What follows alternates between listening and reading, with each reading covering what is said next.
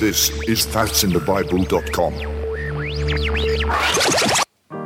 That's in the Bible, episode number 60, The Whole Armor of God. Troublesome times are here, filling men's hearts with fear. Freedoms we all hold dear, now is at stake. Humbling your hearts to God, saves from the chastening rod. Seek the way pilgrims trod, Christians away. Jesus is God. Hello, and welcome back to That's in the Bible. My name is Eric. Glad you could join us for episode number 60, The Whole Armor of God, and we have the whole gang here this evening. We've got Matt, Pastor Strobel, and Pastor Steve. We'll start with Matthew. Matthew, how you been? What's new? Doing real good. Just went to Youth Ablaze last weekend. It was a good time. Actually, we all went to Youth Ablaze, right? That we did. Amen. Amen. It was good, but go ahead. Well, we were hoping to get a nice picture, maybe a video of all of us together, but we weren't able to. We didn't have enough time. But it was a great time. It was a real good time. Pastor Strobel. Yep, as you said, I was at Youth Ablaze as well. We took a group from our church for the whole time, and so we were there from Thursday night, then including Friday morning and Friday. And I'm doing my best, but it's hard to talk while I got that music loud in my ear. It's not going down, Eric. You have a sensitive earpiece, apparently. There we go. All right. And we also have Pastor Steve. Pastor Steve, how about you? I'm doing well. I'm back from the dead. It's good to be with you guys, and getting picked on is normal, so this is good. Picked on. That picture proves not at all that you're the dead. Well, I tell you, there's been a lot of, the last time I was on, I don't remember exactly all that took place and what went on, but some things have happened, I'm sure, since then. And if I could give you just a quick update on that, I'd appreciate it. Talked about Frank and his wife, Jill, that had gotten saved. Yeah. And we've had Bible studies with them every week since then. And his Frank's sister, Katie, has trusted the Lord as her Savior. And then tonight, while I have Jason and I and my wife, Lori, are with the adults downstairs, my son, Dave, and his wife, Lenny, are upstairs with Frank's two kids, and their boy Frankie trusted the Lord as his Savior tonight. So it's just been a real joy and a blessing, and I tell you what, it's really kind of wild because there's a lot of questions that are flying around, and it's really keeping Jason and I on our toes. I've tried to get through one Bible study in the last 3 weeks and still haven't gotten through it yet with all the questions that are going on. So it's really a joy and a pleasure and having a lot of fun and trying to get out the truth at the same time. So praise the Lord for that. Oh, by the way, when we went to Youth Ablaze, as they mentioned, we were there. I had brought Frank and Jill and the two kids with us too, and they really enjoyed it. First time they'd ever been to anything like that, and hearing the good hard preaching and stuff, that Southern in your face kind of preaching, they really enjoyed that. Which, you're always leery and apprehensive as to whether they're going to like that kind of thing, but they really enjoyed it. So praise the Lord for that. Amen. Amen. It was good. And it sounds, is your Bible study thing open to the public? It sounds like you have the teens in one room and the adults in another room, and then the visitors. It's just the way it's working out. I mean, kids are in one room, like I said, and adults are downstairs, and we're trying to get more, so we'll see what happens. That's good. Is there a nursery provided? Not yet, but if need be. Amen. And the address is... Yeah, some coffee and hors d'oeuvres and different things like that. Well, I tell you what, Frank brought over pizza, and we had pizza before we started. So, nice. You guys had Oreos and milk, and we had pizza, and so... You can decide which you want. Who had the Oreos and milk? My daughter was putting it in my face, saying she had Oreos and milk. Yeah. And I said, I saved me some. And she said, well, come over and see me. Well, this is the text message that I get at work today. I'd really like some Oreos before I get out of work. So you know what that means. So I went to Wegmans, got some, the double... I don't know what it was. Double stuffed Oreos. Yeah, double stuffed Oreos, and came home. And I'm not complaining either, though. I love those. Sounds good. I'm having a craving for an Oreo now. Yeah. I don't have anyone to go get me Oreos. But you know what I was thinking, though, about the the Bible study that you're having, Yeah. Pastor Steve, is it's just, we heard, I think it was at church just this last Wednesday, about how statistically families that get together and have Bible studies or things like that get saved a lot more than just maybe just an individual that comes over for a Bible study. Mm-hmm. And I think that's really true. I know I have a friend at work that got saved a couple years ago, and then his wife got saved, and now he's been witnessing to his brother and family members and things like that, and they want to have a big, kind of a meeting, kind of a Bible study for a night, and it sounds like his brother wants to get saved now, and so I think that's true. I think it's pretty amazing. Once you get one person saved, and if that person gets on fire and wants to witness to others, it's a good indication that I think a lot of other family members will get saved as well, or a better chance that way anyway. Amen. And I believe that's in the Bible. You got it. Right? The examples of that. Acts Interesting 16:31. enough, back probably just before the time that you and I met, Eric, the pastor of the church that we were going to there in Lockport, which is where Pastor Strobel is now, the pastor had a series of 3 Bible studies that he would do on prophecy in the book of Revelation. The first thing he'd do is scare them, with all the things that are going to happen in the tribulation, all that kind of stuff, kind of suggest you don't want to be here for that. And then the last one culminated with a gospel message.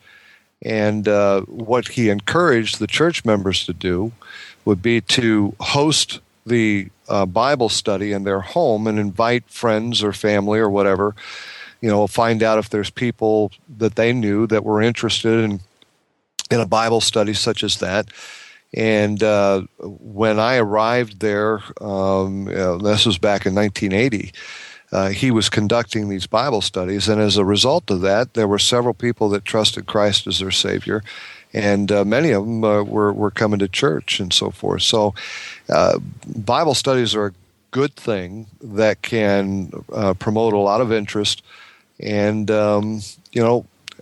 help a young church to grow and help young Christians to grow. And I've always seen it as a real positive.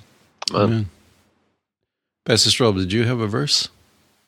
As you had mentioned, that's in the Bible, and Acts 16:31 says, "Believe on the Lord Jesus Christ, and thou shalt be saved, and thy house." Mm-hmm. And so that was to the Philippian jailer, and especially it seems like when the man of the house gets saved, there's a lot of times when the rest of the family winds up following suit. And that was the case in there in Acts 16. Philippian jailer got saved. They went home.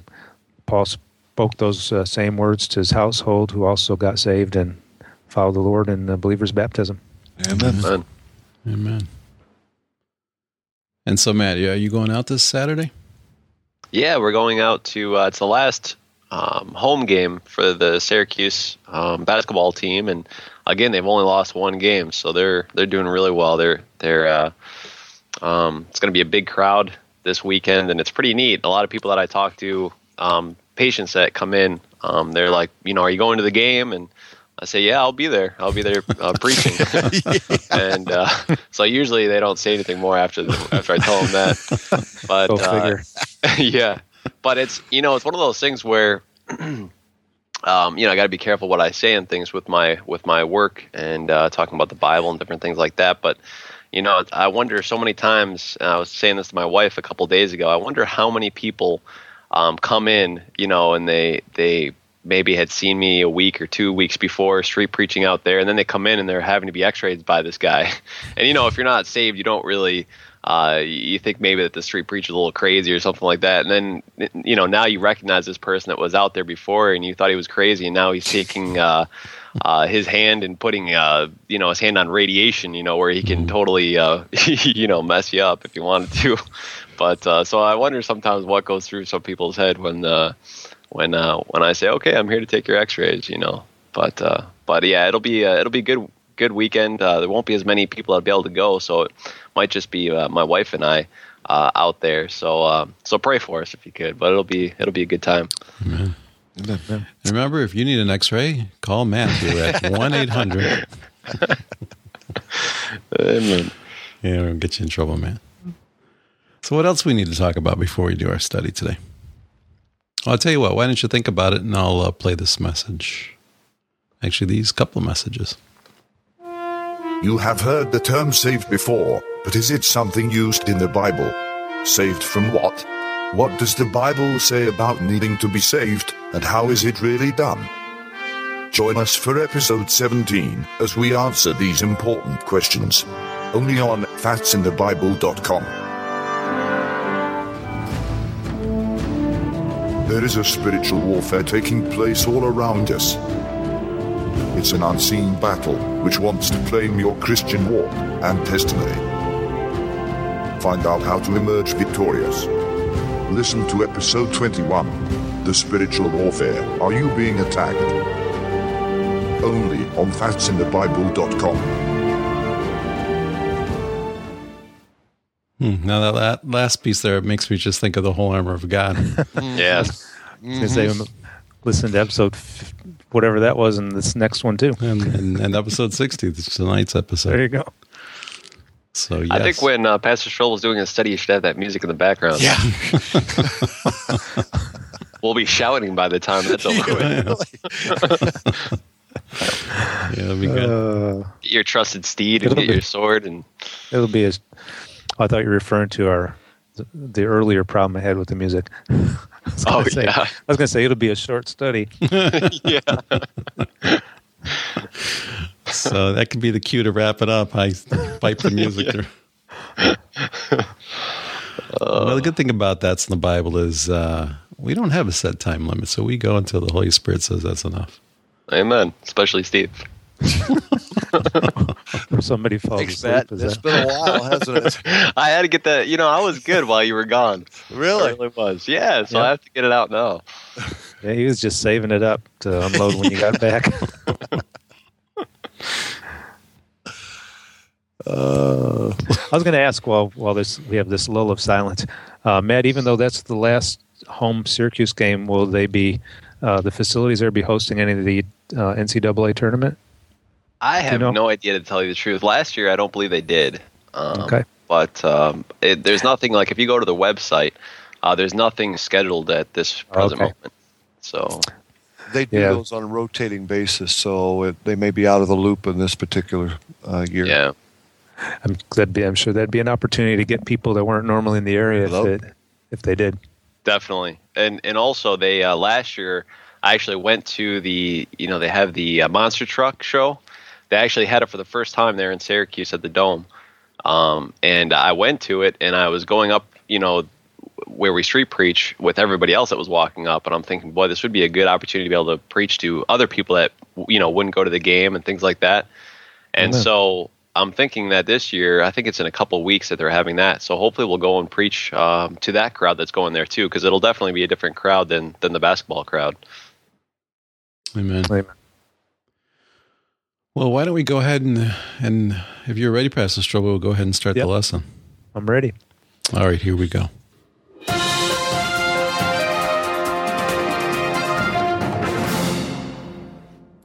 Amen.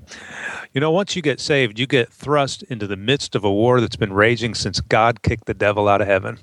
Being saved, you're now a soldier in a battle, and God admonishes you to be a good soldier. In 2 Timothy chapter 2, verse 3, the Bible says, "Thou therefore endure hardness as a good soldier of Jesus Christ."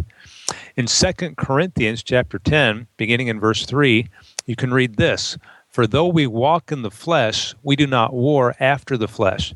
For the weapons of our warfare are not carnal, but mighty through God to the pulling down of strongholds. Now, according to these verses, we are not in a physical battle, but rather a spiritual one. In 1 Timothy chapter 6 and verse 12, this truth is further indicated as it tells us to fight the good fight of faith. The same truth is also evident in Ephesians chapter 6, verse number 12. It says, "For we wrestle not against flesh and blood, but against principalities, against powers, against the rulers of the darkness of this world, against spiritual wickedness in high places." There is an unseen spiritual battle that's being fought on a spiritual plane, not visible to human eyes. And occasionally the Bible pulls back the veil and it makes us aware of this battle, and at times it even gives us a glimpse into its technical workings. We won't look at them tonight. One of these was looked at in the previous study on spiritual warfare. Daniel chapter 10 will show you some of that. Also, Job chapters 1 and verse number 2, or chapters 1 and chapter 2, will show you the Lord pulling back the veil and giving you a glimpse into the inner workings of that spiritual battle as it takes place. And you can see it elsewhere. I think 1 Kings chapter 22 will give you a glimpse as well. The Christian has an adversary. Our adversary is the same adversary that God has. Our adversary is the devil. And the Bible says in 1 Peter 5, verse 8, "Be sober, be vigilant, because your adversary the devil, as a roaring lion, walketh about, seeking whom he may devour." And he is a formidable foe. And though he is, you want to also note that, and I think it's important to note, the devil can't make you do anything. You have a free will, and you make your own choices. What the devil will do is he'll try to influence those choices. He'll try to persuade you to go against God and to do things that are wrong, do things that are unscriptural. The devil will oppress you, Acts chapter 10, verse 38. The devil will try to make it hard for you to do right. He'll try to make it hard on you for doing right. His goal is to get you to quit living for the Lord. And ultimately, he'd like to really kind of recruit you to be a minister for him, even. And even if you're saved, you still could be used of the devil. More on that in a moment. You can be sure that the devil is not your friend, but rather he's your sworn enemy. He is your adversary, and he's your adversary because he's God's adversary, and you have chosen to align yourself with God if you're saved. And thus, the devil fights God, and you being on God's side, the devil fights you. We read a little while ago in Ephesians chapter 6, verse 12, that our fight is not against flesh and blood. Even so, sometimes it seems that we are fighting against flesh and blood. What you got to learn to do in such cases is to take a deeper look than the person that seems to be troubling you. I mean, you might be getting it from somebody, but you need to recognize that the battle goes deeper than that. It's not flesh and blood you're wrestling with, and we forget this sometimes. Jesus illustrated this, or I should say perhaps it was illustrated in his own life, when one time he was being adversely influenced or trying to be adversely influenced by Peter. And at that time he turned to Peter and he said, "Get thee behind me, Satan." And though Peter was standing before him, Peter was actually being used as a mouthpiece for the devil. And so the Lord Jesus Christ spoke directly to the one in Peter that was really giving him the hassle.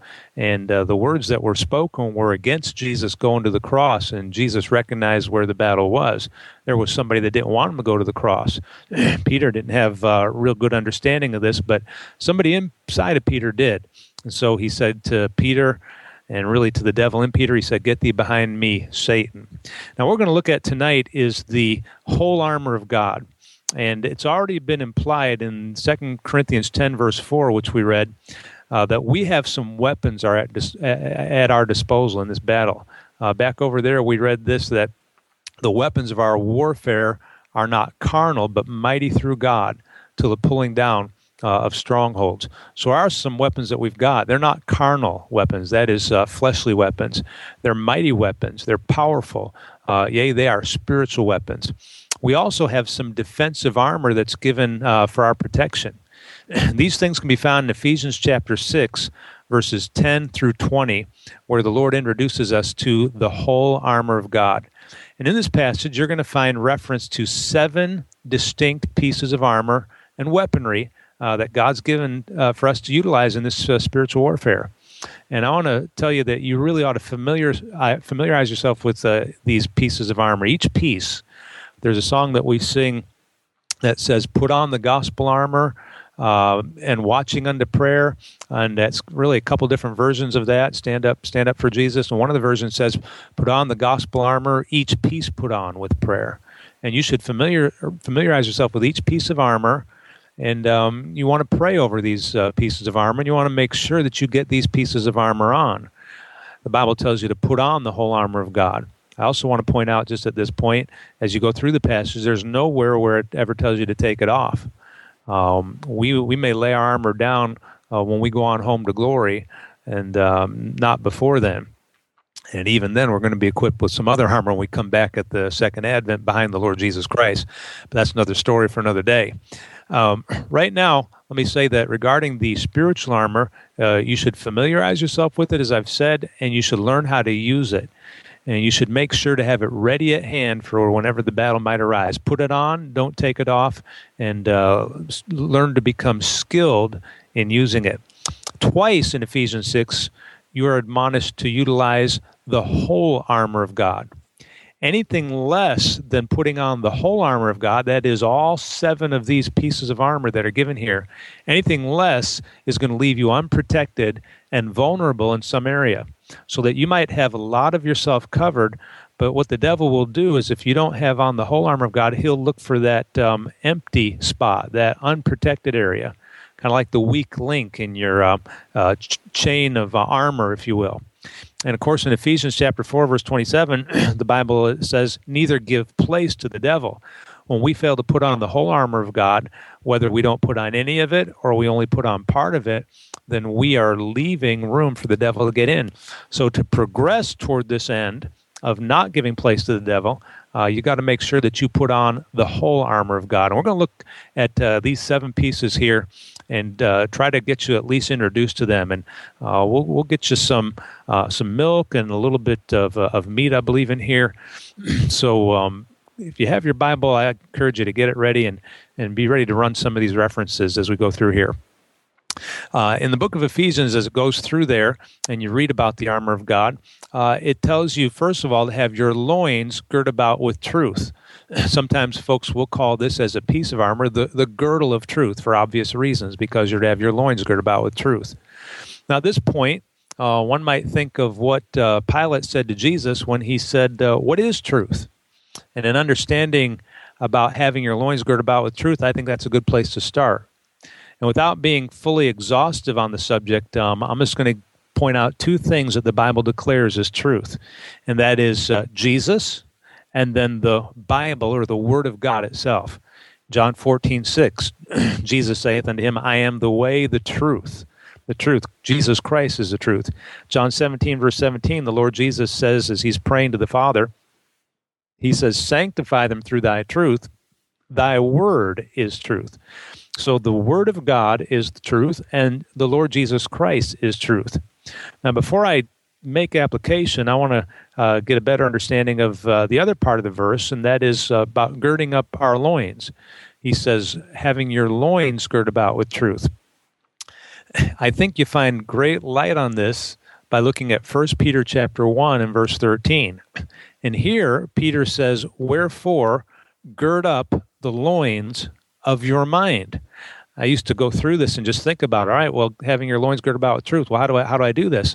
And then reading through the scriptures, you come to 1 Peter 1:13, and he gives you some insight about how to spiritually put on this spiritual armor. Loins girt about with truth. You need to gird up the loins of your mind with truth. And you got to remember, this is spiritual armor for spiritual warfare. And as we put these things together, you can see the need in this first piece of armor to fix your mind on the Lord Jesus Christ and on the Word of God. Over in Psalm 1, we're said to be blessed, and the man is said to be blessed who meditates in God's Word day and night. And so there's a benefit to fixing your mind on Jesus Christ, and a benefit to fixing your mind on the Word of God and meditating in that Word day and night. Furthermore, in Isaiah 26, verse 3, the Bible says, thou wilt keep him in perfect peace, whose mind is stayed on thee, because he trusteth in thee. As we keep our minds locked on the Lord blesses us with perfect peace. So there's some definite benefits associated with this, and additionally, it helps to keep the devil out of your mind. One of the most important things that I was instructed to do after I got saved was to memorize Scripture, to commit portions of Scripture to memory. I'd memorize Bible verses. I would commit them to memory, and it would help me to transform my mind. Over in Romans chapter 12, verse 1, it talks about be not conformed to this world, but be transformed by the renewing of your mind. And so what helped me to renew my mind was putting in the Scriptures in there. And this helped me to have my loins girded about with truth and help to keep the devil out, who was always seeking a way to get in. I remember early on in my Christian life getting down to pray and having just old thoughts of old stuff and stuff that's unholy and things that you wouldn't even think you'd think about when you're trying to approach the Lord. These things would get in. But the more I would get the Scriptures in my mind, the less that would happen. And so the first thing here is having your loins girded about with truth. And so Peter telling you to gird up the loins of your mind, I would encourage you to gird up your mind, the loins of your mind, with the truth of the Word of God, a lot of Bible in there. Saturate your mind with the Scriptures by memorizing it, by studying it, by reading it regularly on a daily basis, and by hearing it preached at your local church and hearing it taught in Bible study, Sunday school and Bible study at your local church. And that'll help to have your loins girded about with truth. Additionally, let me make mention of this. I think also this whole concept of having your loins girded about with truth can show another application, and that is, I think it can speak to purity. When you think of the portion of one's literal body, the loins being that part that is used for reproduction, and the abuse that that stuff is just being put forth about that whole idea today. The impurity of people, the licentiousness, the loose morals of our 21st century society. I think it's a good idea to protect yourself purity-wise by girding up your loins with the truth of the Word of God in such things as taking the instruction as the Bible says, thou shalt not commit adultery. Flee fornication, abstain from all appearance of evil, things like that. So I think that helps in that matter as well. Now, that kind of leads us into the next part, which is the breastplate of righteousness, the next piece of armor that's mentioned there in Ephesians chapter 6, the breastplate of righteousness. And as you read about the breastplate of righteousness, you'll note that this particular piece of armor called a breastplate, this breastplate would go on the portion of the body, much like the place where a chest protector would go on a baseball catcher. And the breastplate will protect the heart. And so we want to keep our heart with all diligence. And it's the breastplate of righteousness. Righteousness will help to keep your heart from going astray. Now, there are three types of righteousness that one might have in the Scriptures. There is self-righteousness. Isaiah 64, verse 6 talks about this. It says, but we are all as an unclean thing, and it goes on to say, and all of our righteousnesses are as filthy rags. That's our self-righteousness. There's also God's righteousness.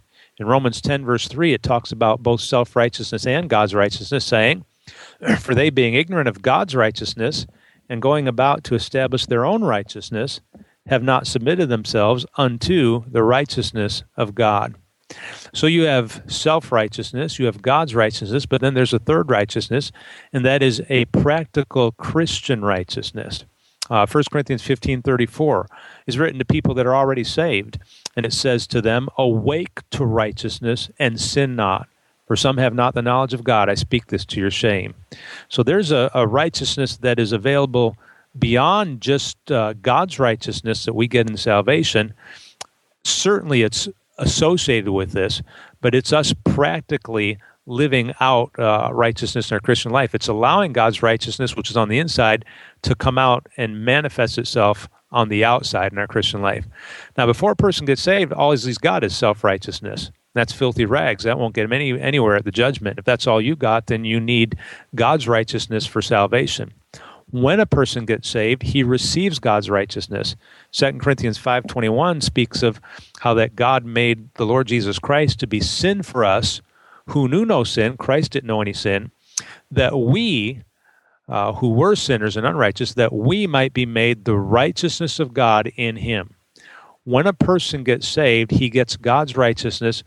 This is his standing in Christ. He is then judicially righteous before God. He has been justified. He has had God's righteousness imputed unto his account, so that the Lord sees him as righteous doctrinally. This is our salvation. This is what's going to get us into heaven, not our own righteousness. Now, after salvation, we are told, as we mentioned in 1 Corinthians 15:34, to awake to righteousness and sin not. We are also told in 1 Timothy 6:11 to follow after righteousness. So this is that practical righteousness which we refer to not as our standing, that's God's righteousness, that's our standing, but our practical righteousness we would refer to as our state. And this is the state or the condition of your practical Christian life. Now, ideally, the state of your practical Christian life should match closely with your standing, but it does not always do so. And so for that reason, we get saved, God puts his righteousness in us, and then we've got to work that out. Like he said, work out your own salvation with fear and trembling. That's not work to get saved. That's taking the salvation that God's already given you because you've received Jesus Christ, and then working what's on the inside out to the outside. So you got to get this righteousness on the inside, working on the outside. In that Timothy was already saved when Paul called him a man of God and told him to follow after righteousness. And since Paul addressed the book of Ephesians to save people, Ephesians chapter 1, verse 1 tells you that, then this breastplate of righteousness that the saints are to put on must be a practical righteousness. He's not telling you as a Christian to get saved again and get God's righteousness again, but rather put on the breastplate of righteousness. You need a practical righteousness.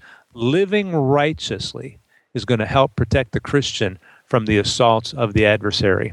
So even though you're saved and you can't lose that salvation, and you may have liberty to, quite frankly, do a lot of different things and still get to heaven, all right? Matter of fact, nothing you can do to lose your salvation once you're saved. If you try to live a life of sin after you're saved, you're going to give place to the devil. You're going to leave your heart unprotected, and the devil's going to be able to go in that place like after a city that's broken down without walls and plunder the spoil of your Christian life and just wreak havoc in your Christian life. You need the breastplate of righteousness. You need your heart protected. So a Christian ought to live right because that will give him protection against the adversary, having on the breastplate of righteousness. All right, the third piece of the armor of God is having your feet shod with the preparation of the gospel of peace. You could call this your spiritual combat boots, if you will. Here you are putting something on your feet shod with the preparation. A good soldier has combat boots. If a Christian doesn't have on these boots, he leaves his feet vulnerable. As a matter of fact, you could think about a man going out to war. You under normal circumstances, you're not going to go out to fight a battle barefoot. You're not going to run through the battlefield with barbed wire and terrain, perhaps cockleburs and so forth. You're not going to run through there very fast with rocks and everything else with no boots on. And if you do, you're going to wind up wounding your feet. The combat boots give you confidence to run without harming your feet. Now, what is it that protects our feet? It's having our feet shod with the preparation of the gospel of peace. Your feet are shod. You have these spiritual shoes, these, as I said, gospel boots, these spiritual combat boots, and these protect your feet. And what is it that does it? It's you being prepared with the gospel of peace. It has to do with witnessing. You being prepared to witness. In order to do this, you're going to have to learn how to witness. In order to do this, you're going to have to be walking with the Lord so that when the opportunity arises, you're ready to take advantage of it. A Christian that doesn't witness, a Christian that doesn't prepare himself to witness, leaves his feet vulnerable. If you've been saved for any amount of time, you should know how to present the plan of salvation. If you don't, then you want to prepare yourself by learning how to present the plan of salvation and how to be a witness to somebody. And before you really even know anything, I mean, you can still witness. You can tell people how the Lord saved you. Paul did this right after getting saved. The woman at the well did it right after she got saved.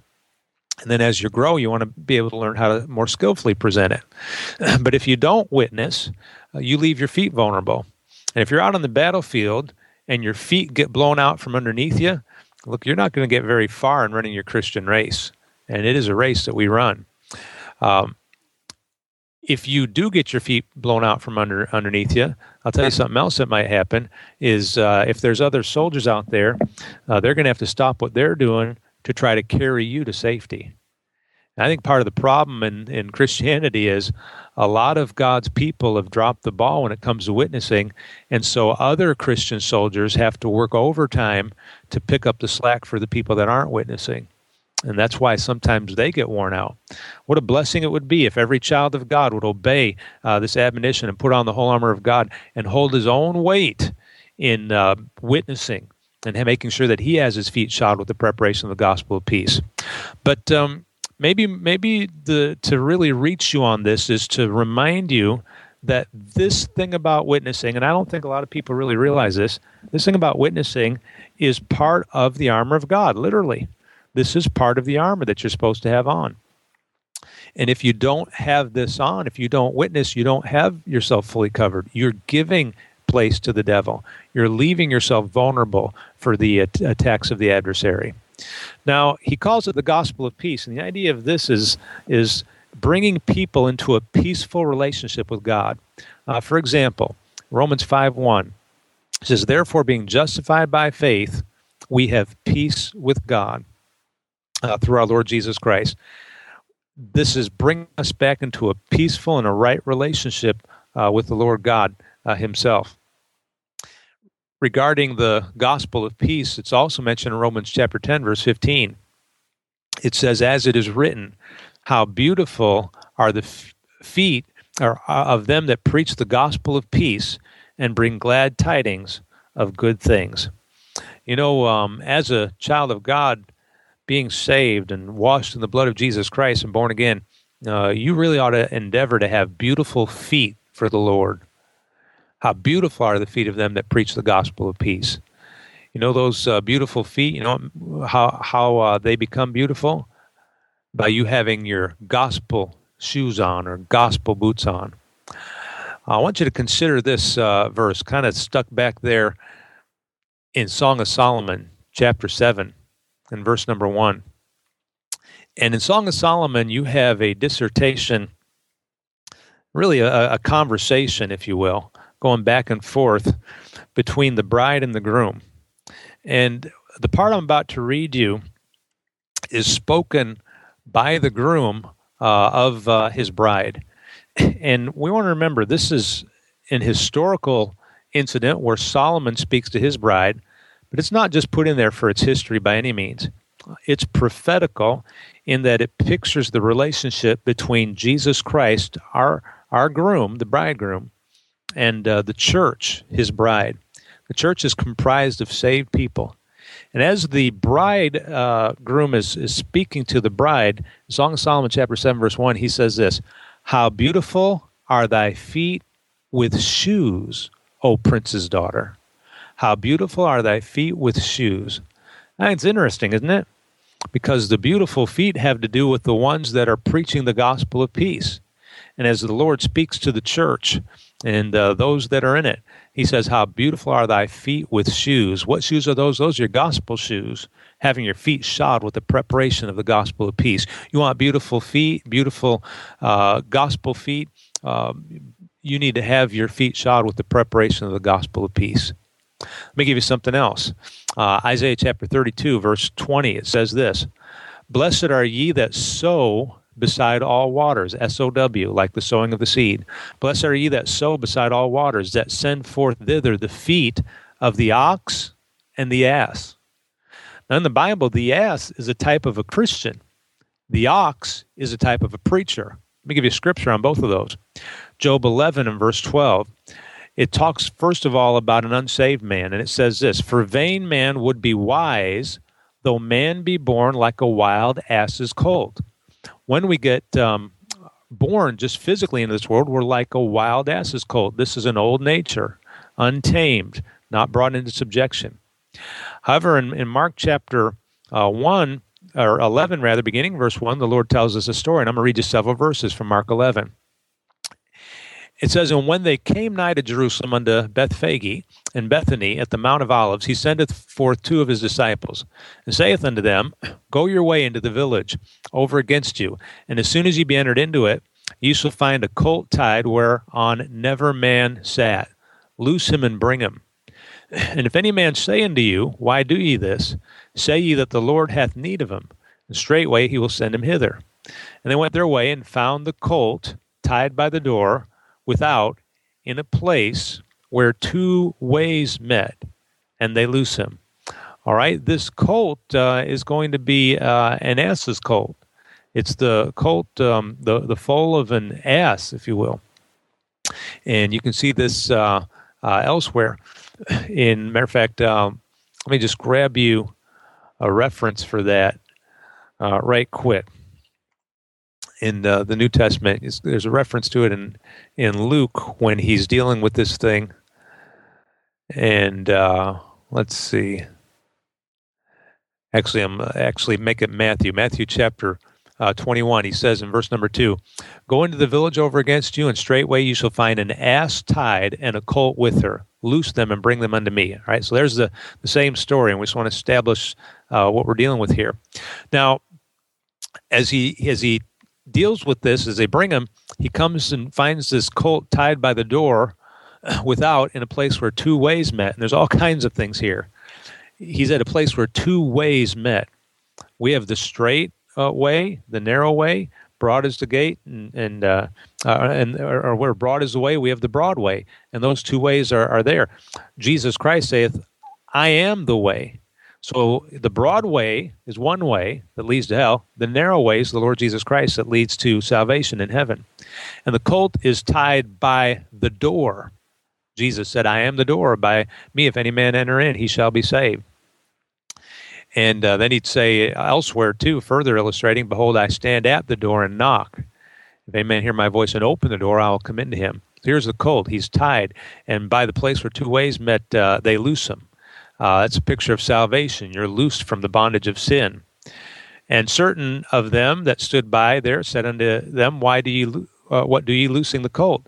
And they said unto them, even as Jesus had commanded, and they let them go. And they brought the colt to Jesus and cast their garments on him, and he sat upon him. Again, picture of salvation. And what did they say to him? He said, when they ask you why you loose him, say, the Lord hath need of him. So the Lord gets on the wild ass's colt, he tames him, he rides him, and he's got need of him. So that's a picture of salvation. And the wild ass's colt's the unsaved man. The after salvation, just referred to as the ass there in type in Isaiah chapter 32. Hold that thought, and let me tell you about the ox for just a moment. The ox is a picture of a preacher. 1 Timothy chapter 5, verses 17 and 18. Let the elders that rule well be counted worthy of double honor, especially they who labor in the word and doctrine. For the scripture saith, thou shalt not muzzle the ox that treadeth out the corn, and the laborer is worthy of his reward. All right, now you've got a picture of an unsaved man as an ass, a picture of a preacher as an ox. Back to Isaiah chapter 32, verse 20. Blessed are ye that sow beside all waters. Mark 4, verse 14 says, the sower soweth the word. We're sowing the gospel. We're putting the word of God out there. We're preaching the gospel. That's sowing the seed of the word of God. We do it through witnessing. We do it through gospel tracts. Blessed are ye that sow beside all waters. Waters are sometimes in the Bible representative of people.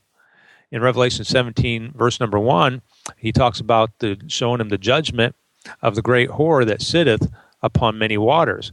When you go down to verse number 15, and that verse is interpreted, it says this, and he saith unto me, the waters which thou sawest, where the whore sitteth, are peoples and multitudes and nations and tongues. So as we get all this together, and you may want to go back if I'm going too fast and just really digest this, but getting it all together, Isaiah 32 verse 20 is a tremendous picture of what we're talking about. Blessed are ye that sow. You're blessed when you sow the word of God and sow the gospel. Blessed are you that sow beside all waters. You're putting that out where the people can get it. You're going out there to get it to the people. Just like Brother Matt does when he goes out there and preaches in public down in Syracuse. Just like Brother Eric does when he's passing out gospel tracts and witnessing. Just like Brother Steve does when he's going out and bringing the gospel sometimes to people's houses, door to door. Just like we do the same things here in Lockport. So getting it all together, blessed are ye that sow beside all waters, that send forth thither the feet, having your feet shod with the preparation of the gospel of peace, of the ox and the ass. And here's the truth that's in there. In a good church, not the people are going to be witnessing, and the preacher is going to be witnessing. Sometimes in churches, it's just the preacher that does the witnessing and not the people. Well, they both need to do it. In other churches, it's just the people that do the witnessing and not the preacher. But here they're sending forth the feet of the ox and the ass. So you digest all of that. And if you're a preacher, let me say this, you ought to be witnessing. And you're going to lose touch with reality if you don't. And you're gonna fail to protect yourself with the whole armor of God if you're not witnessing. So you want to be a witness for your own. If you don't care about other souls or other people, you want to be a witness for your own sake, because you've left yourself vulnerable to the attacks of the devil. And if you're just an average church member, and I say that, when I say that, I say it respectfully, because we need good church members. We need people there, and the average church member ought to be a witness just like any other Christian. And so wherever you are in the church, it's your duty to witness, and it's part of your armor. All right, let's hasten on. The shield of faith, number 4. This portion of armor enables the Christian, the Bible says, to quench all the fiery darts of the wicked. In Ephesians chapter 6. Now, the devil's fiery darts often come at us through the tongues of other people. See Peter and Jesus, as we mentioned earlier. And then also in James chapter 3, verse number 6, it says that the tongue is a fire, a world of iniquity, so is the tongue among our members. And so that tongue being a fire, sometimes that's where the fires of hell are kindled, and that's what we got to battle in quenching all the fiery darts of the wicked. The devil kindles fiery darts from the tongues sometimes of unsuspecting people, sometimes even off the tongues of suspecting people who just get full of the devil. And we're going to need faith, the shield of faith, to quench those fiery darts. If you don't have the shield of faith, those fiery darts will penetrate. They'll try to work their way into your mind or into your heart and just wreak havoc. But you can keep them from penetrating and coming forth and reaching you and doing you harm. Now, that's what the shield of faith will do for you. It provides literally all-around protection. If you got your Bible, go to Psalm 5 with me, if you would. Book of Psalms. And I'm going to look at Psalm 5. And in Psalm 5, look down in verse number 12. It says, "For thou, Lord, wilt bless the righteous. With favor wilt thou compass him as with a shield." One of the things that's often pointed out about the armor of God is that when you get all the armor together, it's mentioned you find no armor for the back. And apparently that's true. And yet, as we look at the shield of faith, I find that there's armor here that covers you front and back, and I think above and below. Thou wilt compass him. With favor thou wilt compass him as with a shield. You tie that to the whole armor of God. There's the shield of faith giving you protection in your front and protection on your sides and protection on your back so that you can't get snuck up on by the devil. Neither, it also protects you against quote-unquote friendly fire when you get too far ahead of some of your own troops. Now, this shield of faith, I'll give you something else that'll help corroborate this thought. But in Matthew chapter 17, verses 20 and 21, the Lord said to them this. Jesus said, They asked Jesus, why couldn't we cast out this devil that Jesus was able to cast out? And Jesus said, you couldn't do it because of this, because of your unbelief. For verily I say unto you, if ye have faith as a grain of mustard, ye shall say unto this mountain, remove hence to yonder place, and it shall remove, and nothing shall be impossible unto you.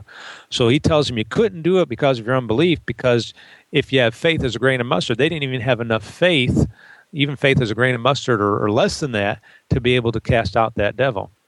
So he went on to say this, verse 21, howbeit this kind goeth not out, but by prayer and fasting. We told them that they couldn't do it because of their unbelief. They didn't have the right faith. And then said that it doesn't go out but by prayer and fasting, which would lead me to understand this, that prayer and fasting will increase one's faith. And if you lack the faith to have the full protection of the armor of God, to have the shield of faith, then you might try to bolster your faith with a season of prayer and fasting. A good day of it would be a good start. One of the results of fasting, the positive results of fasting, in Isaiah 58 and verse number 8, is this. It says, and thy righteousness shall go before thee, the glory of the Lord shall be thy reward. In your King James, the word is spelled R-E-R-E-W-A-R-D, reward. Looks like re-reward. You can run that in other places, like in the book of Joshua, and you'll find that the reward is the part that comes behind. You'll have certain people going before, and then the reward's coming behind. You had that somebody going before the ark, and then the reward bringing up the rear, coming up behind. And so the righteousness of the Lord, the righteousness is going to go before thee. There's in front of you. The glory of the Lord is going to bring up the rear. Shall be thy reward. And this is associated with fasting, which is associated with increasing faith. Matthew 17, verses 20 and 21, which is associated with the shield of faith. The faith is associated with the shield of faith, which brings you protection all around to quench all the fiery darts of the wicked, which runs you right back to Psalm 5 and verse number 12. Again, talking about with favor thou wilt compass him as with a shield. So, you might, again, want to run those references and just let that percolate down into the depths of your soul, because there's real help there. All right, number 5, the fifth piece of armor, the helmet of salvation. Now, since the Christian soldier has already been saved, God's not telling him to get saved again. This is armor given to a saved person. The helmet protects the head, and it gives the soldier his assurance of salvation. And so one of the first things I find beneficial of the helmet of salvation is it gives you that assurance. And many Christians have battled doubting their salvation. But the Bible tells us that we can know and we can be assured that we're saved. And I won't read the reference. I'll give you one quote, and I'll give you both references, but I'm going to give you 1 John 5:13, which I'll quote in a moment, and then 1 John 3, verses 19 through 21, which you can look at and study on your own. 1 John 5:13 says, these things have I written unto you that believe on the name of the Son of God, that ye may know that ye have eternal life. So I just want to tell you right now that it is possible for you to know, K-N-O-W, beyond any shadow of a doubt, that you are saved, that if you died right now, you'd go to heaven. If you're saved, you're on your way to heaven. If you've received Jesus Christ, you're saved, and been born again, you are saved. You're on your way to heaven, and you can know that, and you ought to know that. The helmet of salvation will help you to know that. You want to have that assurance of salvation. You want to believe what God said in His Word. If you don't feel like you're saved, then don't trust in your feeling. Look at the Word of God and trust in what the Lord said. Have faith not in your feeling, but have faith in the facts of the Word of God. Whatever the Scriptures say, you can trust that the Bible is accurate. Now, the helmet of salvation, I see another application as well. I think it can also be applied to us having confidence in God's deliverance in a particular battle. As when David went out against Goliath, he said, the battle is the Lord's, and He will give you into our hands. David went forth with confidence. He went forth knowing that he was fighting God's battle, and knowing that God was going to protect him, and thereby knowing that he'd be safe. And so as he fought that battle, he had complete confidence that he was fighting the Lord's battle. The battle was the Lord's, and God was going to deliver Goliath into his hands. There was a confidence there, an assurance. once you've heard from God, you've prayed through a matter, or God's given you sufficient leadership in a matter, you can go forth knowing that where God guides, He provides. With the calling comes the enabling, or as it says in, I believe it's 1 Thessalonians 5:24, faithful is he that calleth you, who also will do it. And I think this has something to do with the helmet of salvation as well. You can also see, for an example, Moses in Exodus chapter 14, verse number 13, where it says, "And Moses said unto the people, fear ye not, stand still, and see the salvation of the Lord, which he will show you today. For the Egyptians whom ye have seen today, ye shall see them again no more forever." And there, Moses was able to go forth, as it were, as in an Old Testament example of what it would be like to go forth with the helmet of salvation in a practical battle. Remember, a double-minded man is unstable in all his ways. All right, and I realize we're hurrying through some of this and not spending near as much time as we could. I'll be honest with you, I've spent... in some years gone by, I spent like 9 weeks just teaching or preaching through this whole armor of God. So you can really run with it, but I want to take time in one Bible study and just acquaint you with it. So, and as well, give you some meat of the matter as well. So we come to number 6 now, the 6th piece of armor, and that is the sword of the Spirit. The sword of the Spirit in Ephesians chapter 6, verse 17 is identified plainly and clearly for you as the Word of God. And it would only stand to reason that this would be part of the armor of God. This is an offensive weapon that God gives us to fight the battles of the Lord. We've been talking primarily about defensive weapons thus far, and here's an offensive weapon now, one that you can take on attack. You can also use a sword for defense, for blocking an inferior sword. And other things, but the sword of the Spirit can win many victories for you. Your good old trusty sword, like Ron Hamilton, a.k.a. Patch the Pirate, sung about. "I win the battles for my Lord with my good old trusty sword." You know, the Lord Jesus Christ provides us a great example.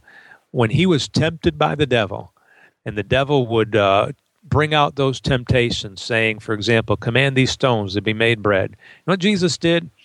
He pulled the sword of the Spirit out of its sheath, and he quoted Scripture out loud, and he won the victory. You can see an example of this in Matthew chapter 4, verses 1 through 11, which we'll not take the time to go through right now. But the devil would say, "It is written," and he'd misquote Scripture, and Jesus would say, "It is written again," and he'd quote it accurately. But he'd take it, and he'd quote it out loud, and there's a lot you can learn from that. When the devil is breathing down your neck and you're oppressed and you're afflicted and you feel like you're ready to fall apart, I tell you what you can do.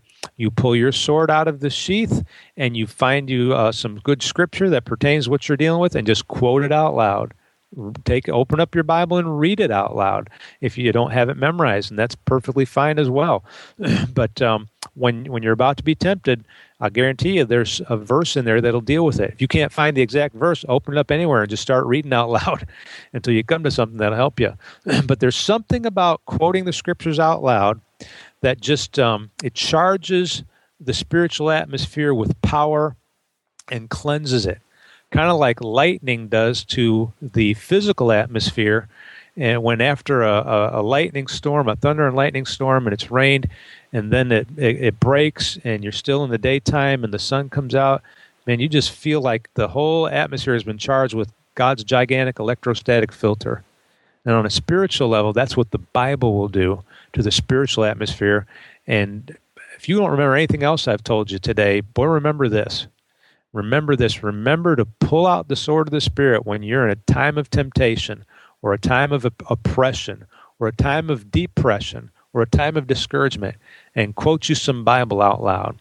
And it'll do wonders. It'll help to dispel your adversary. The Bible says, resist the devil, and he will flee from you. Sometimes God's people just won't resist. And these are your tools of resistance here, the whole armor of God. So we would do well to follow the example of the Lord Jesus Christ. And if he needed that to overcome the devil, and he did overcome him, certainly we need it as well. So this is another reason why you ought to read your Bible regularly and why you ought to memorize Scripture. Now, it's important to note the final piece of armor here. And this is easily overlooked, but you don't want to overlook it. Don't overlook the fact that Ephesians chapter 6, verse 17, about the sword of the Spirit, does not end with a period. The armor continues into verse 18 with prayer. And even if it did end with a period, it could still continue into verse 18, but this really will help you to see it if you're having trouble. You will not overcome the adversary's attacks without prayer. And I want to read you there from Ephesians. If you're not in Ephesians 6, you might want to get there now and just take a look. But in verse 17, we'll start there. It says, "And take the helmet of salvation and the sword of the Spirit, which is the word of God." And then you have a colon, I believe. I'm actually looking at the. I'm gonna double check. So I'm looking at this at the computer. Occasionally, my computer program, I'll find maybe something that's a little bit different from my Bible. So I'm just go right up to the Cambridge here, and just confirm this. And it is indeed a colon, and also. The screen letters are a little bit harder to read than is my text sometimes in the scriptures. But he says, "And take the helmet of salvation, the sword of the Spirit, which is the word of God, praying always." So here, before he closes up this passage on the armor of God, and this would only stand to reason, just like the word of God would be part of armor, that prayer is part of our armor. Don't ever forget that prayer is part of your armor. And he says here, praying with all prayer and supplication in the Spirit. And if you're going to have on the whole armor of God, you're going to have a prayer life. And I really recommend, if you are physically able, that you get down on your knees every day and spend some time talking to God. Maybe you won't be able to spend all the time you'd like to on your knees on a given day, but you can spend some time there. And if you can't physically get on your knees, God understands that. You can still talk to God in prayer.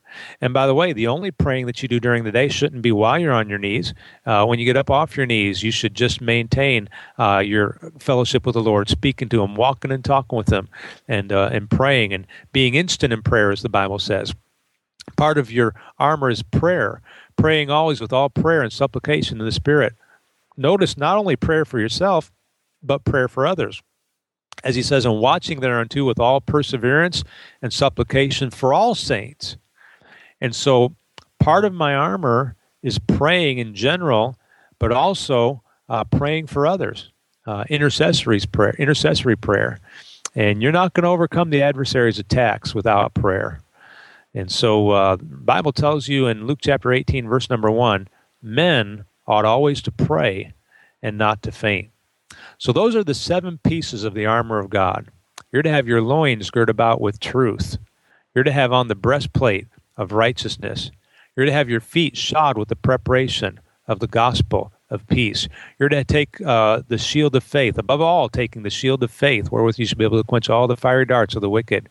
You're to take the helmet of salvation and the sword of the Spirit, which is the word of God, praying always. Now, let me ask you this.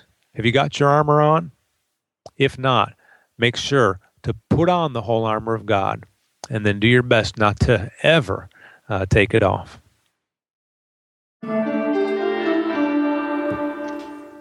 Amen. Amen. Thank you, Pastor Strobel. Excellent study. Excellent. Yeah, guys. Who's going to be first? Go right ahead. All right.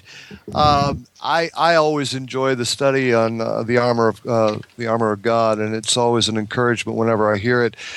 Even after being saved for 35 years, it's still good to hear that, because there's times, even subconsciously, that we put off the armor of God, and it's always good to be challenged to put it back on again and make sure that we're fortified against the wiles of the devil.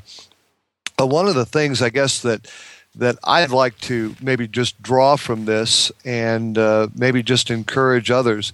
I'm sure Pastor Strobel mentioned this. He mentioned so many scriptures. I'm trying to remember if he mentioned this one or not. But in 2 Timothy 2, 3, and 4, it says, "Thou therefore endure hardness as a good soldier of Jesus Christ. No man that warreth entangleth himself with the affairs of this life, that he may please him who hath chosen him to be a soldier." And of course, the admonition is not to be entangled with the affairs of this life. but that is assuming that the person is engaged in the battle. And it would do us well to put on the whole armor of God, but unless we engage in the battle and fight against those spiritual wickedness in high places, it's not going to do you much good. I mean, yeah, it's there for protection and so forth, but it's made for a fight. It's made for battle. And oftentimes, at least in my observation, the modern Christian has more of a passive attitude towards their Christian life, and they're not engaged in the spiritual battle, and therefore the spiritual armor doesn't do them much good. They have to realize that whether they realize it or not, they're engaged in a battle with the world, the flesh, and the devil. And they're fighting against you, and you have to fight back. You have to fight back. Now, there's a verse that I ran across some time ago, and it's always been an encouragement to me, especially for someone who's going along in their Christian life and they're not really seeing a whole lot of victory in their life. And it's found in Joshua chapter 10. And just really quickly, Joshua is fighting against 5 kings, and they run into a cave, and he brings them out and steps on their necks and has them killed. But the admonition here is found in verse 25 of Joshua chapter 10. And it says this, "And Joshua said unto them, Fear not, nor be dismayed. Be strong and of a good courage. For thus shall the Lord do to all your enemies against whom ye fight." The Lord's not just going to do it for you.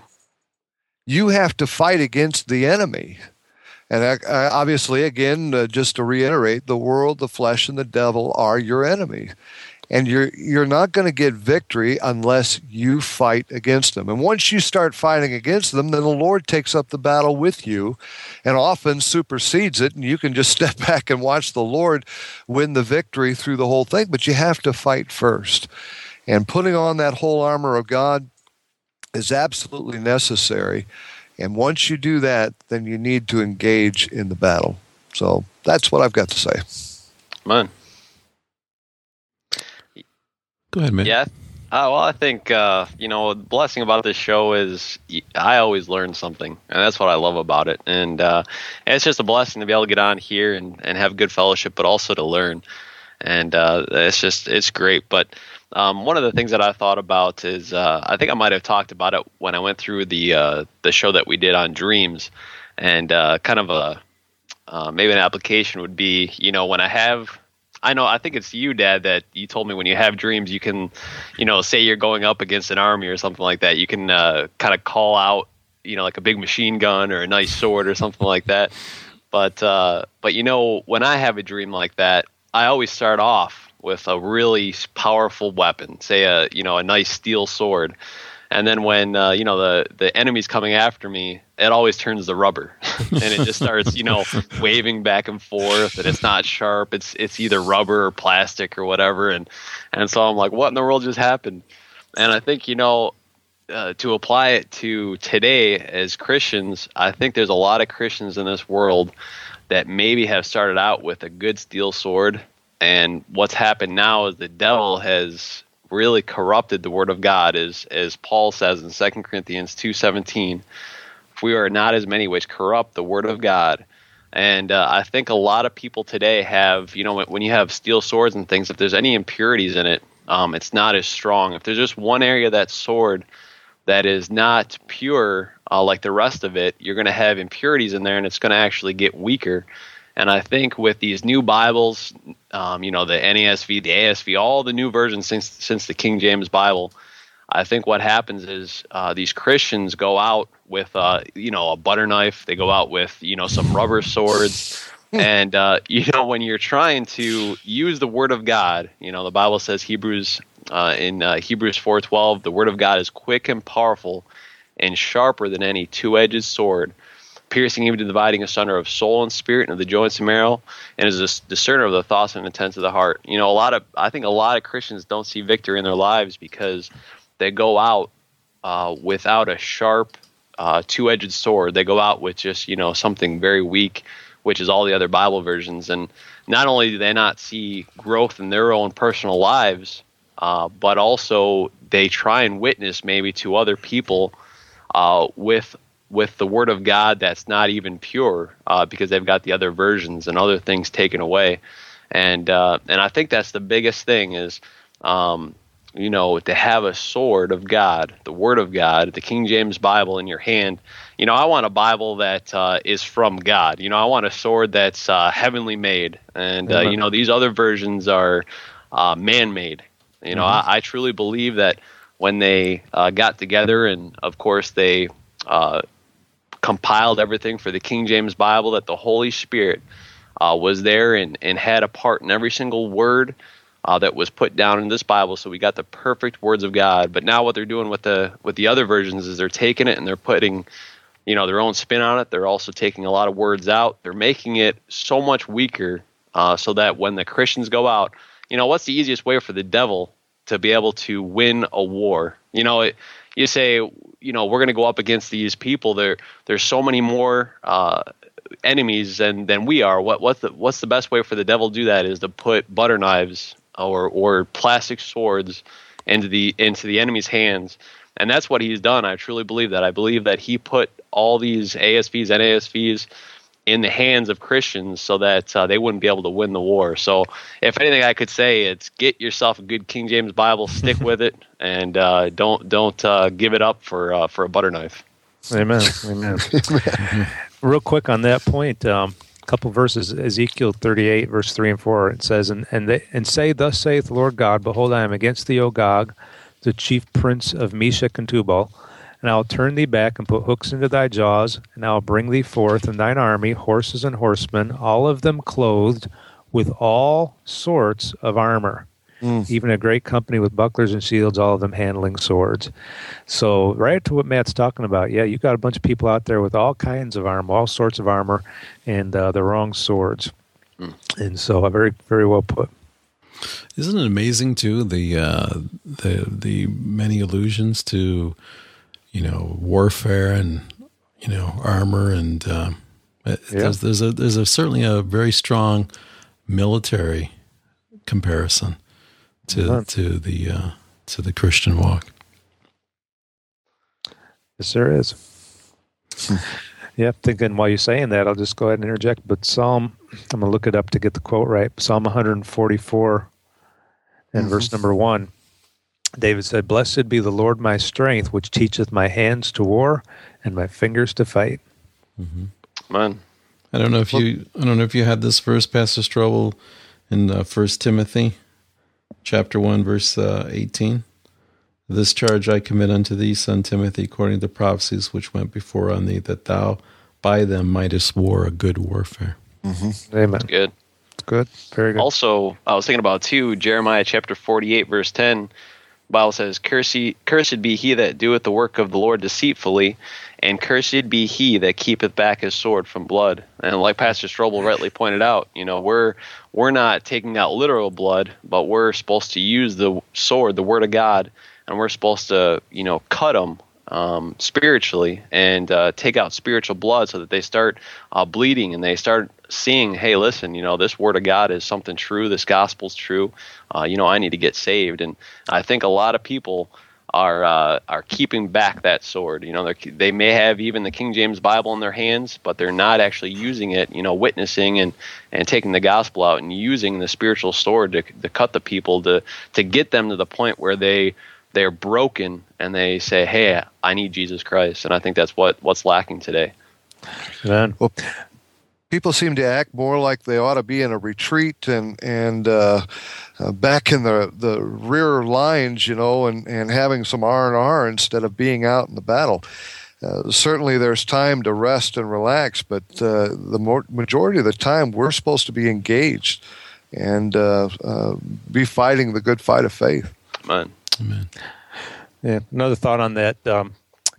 not keeping back your sword from blood, destroying the spiritual blood. And when you do take it out, as Brother Matt said, and then they begin to bleed as they lose blood, they're going to realize they need a transfusion.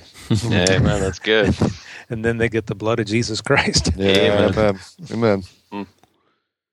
Amen. Well, good study tonight. And again, thank you, Pastor Stroll, for bringing that for us. And there's the choir. Right on time. We still have a King James Bible to give away. We just have not put it together how we're going to make that happen. So, but that will be upcoming. Got some other ideas on some upcoming shows. We talked about the Sun Edition. We mentioned that at Youth Ablaze. We were talking about that. So take a look. It'll be a few years before we can do that because Matt just got married.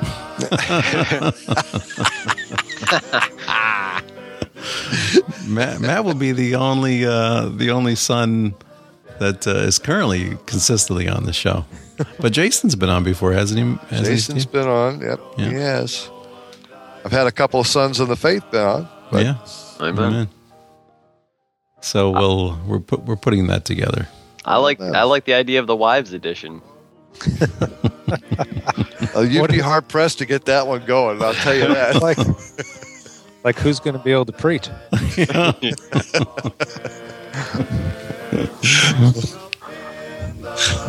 Yeah, Matt doesn't have anything to come back with on that one either.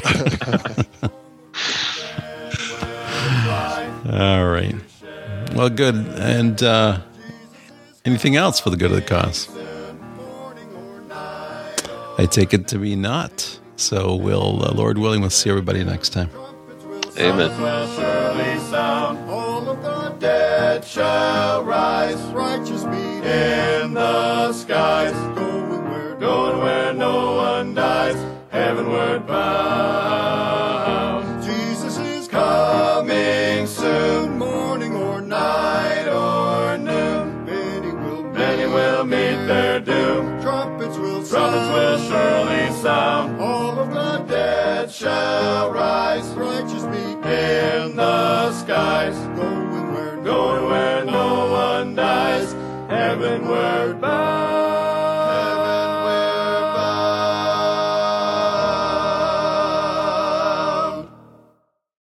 This has been a production of the That's in the Bible podcast. To leave a comment or to ask a question, visit our website at that'sinthebible.com or email us at that'sinthebible@gmail.com or call our listener feedback voicemail at 716-584-1611. Again, that's 716-584-1611. As always, thanks for listening and press on.